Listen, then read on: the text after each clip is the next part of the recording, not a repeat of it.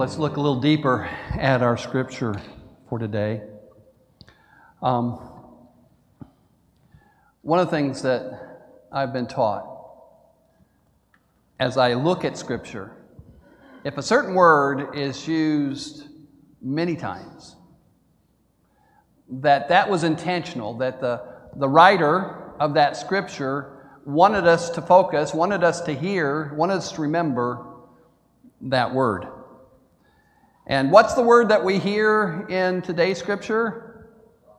Welcome. Welcome. And scripture is translated. And there's other words that some of the other scriptures use other than welcome. But for me, I think this word really puts together what Jesus had in mind. The word in the Greek is dokome, and it's a word that means to receive or to accept or to welcome. And a lot of this scripture is about sending and receiving. Jesus was sending the disciples out. And it was his hope that they would be welcomed or received well wherever they went to. We see the word welcome, though, used various ways down through in the scriptures. I like some of these. In 1 Peter 4:9, it says, offer hospitality or welcome to one another without grumbling.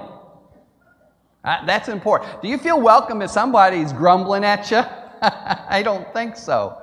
That doesn't go over well because the two words almost seem opposed to each other. You know, grumbling and welcome. So we need to be careful of how we say things, because it's not always just the words we use, but how we say them. And we want people to feel welcomed and not grumbled at.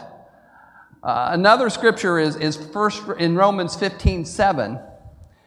And it says, accept one another then, just as Christ accepted you, in order to bring praise to God.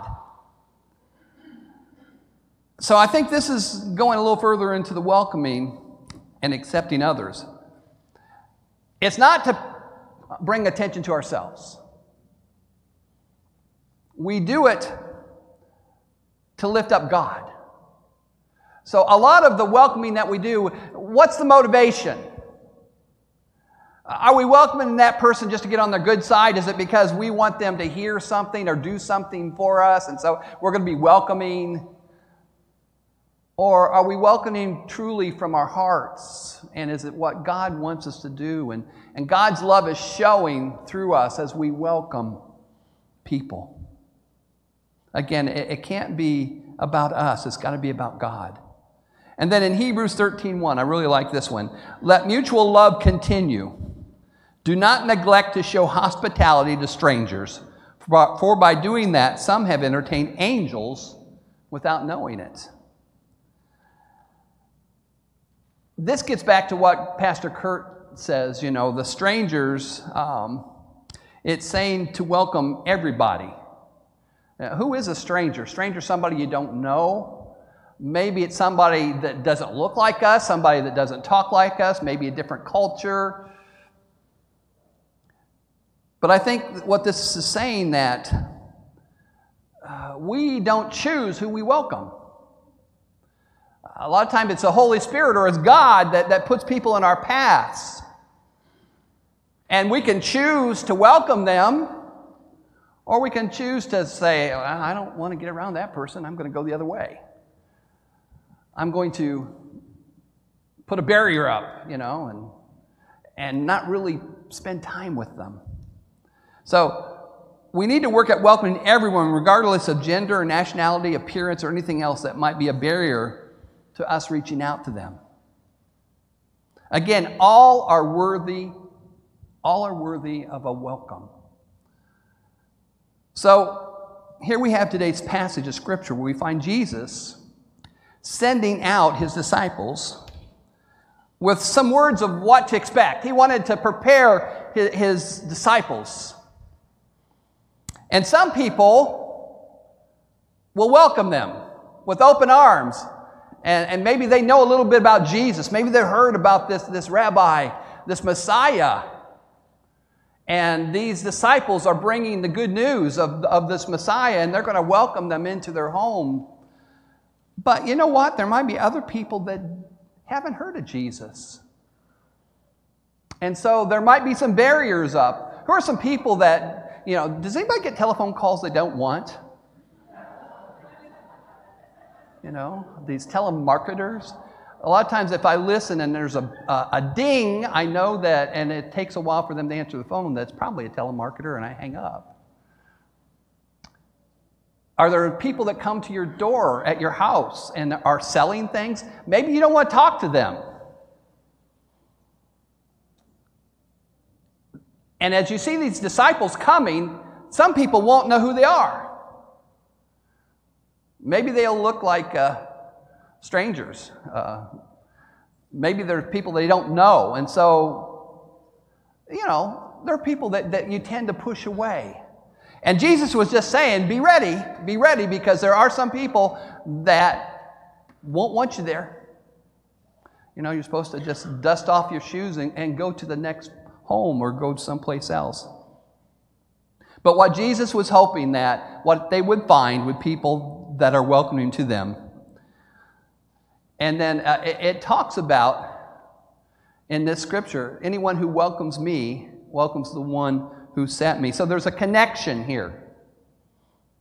These disciples are going out, but they're extensions of who? They're extensions of their rabbi, their Lord and Savior, Jesus Christ. And when we go out as witnesses like that, we need to make sure that our words, our manners, everything we do goes along with that image, because we are representing, and we want to represent well our Lord and our Savior. Now, in the days of the apostles, Jewish families were considered it a great privilege to be able to host a priest, a rabbi, or a teacher in their home. And so if they came around, they were supposed to provide hospitality to the servants of God. And they would hope that they would get a blessing from this. And so let's go on to the next one, verse 41. That's not it, is it? There it is. No, there you go. Whoever welcomes a prophet has a prophet will receive a prophet's reward.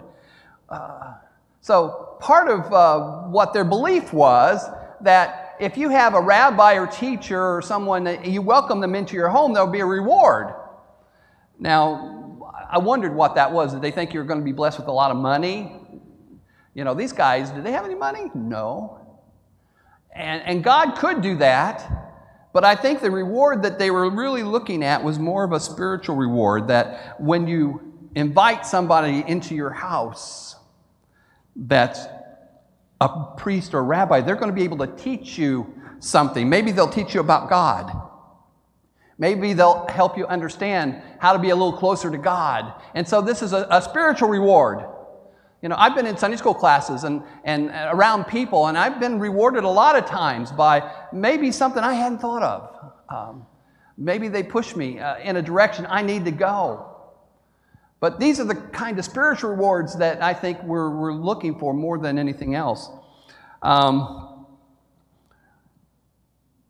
In verse 42, it talks about the act of kindness or hospitality in offering a cup of cold water to one of the least of these disciples.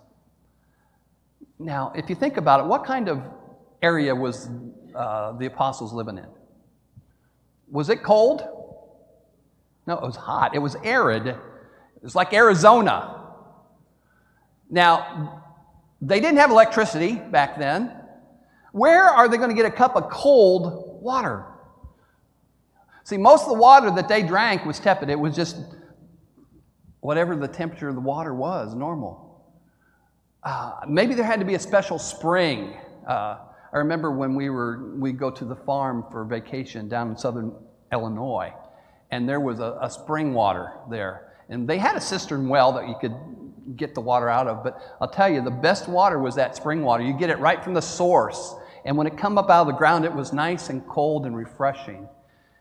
So what it's talking about is giving a cup of water that is special, that is rare.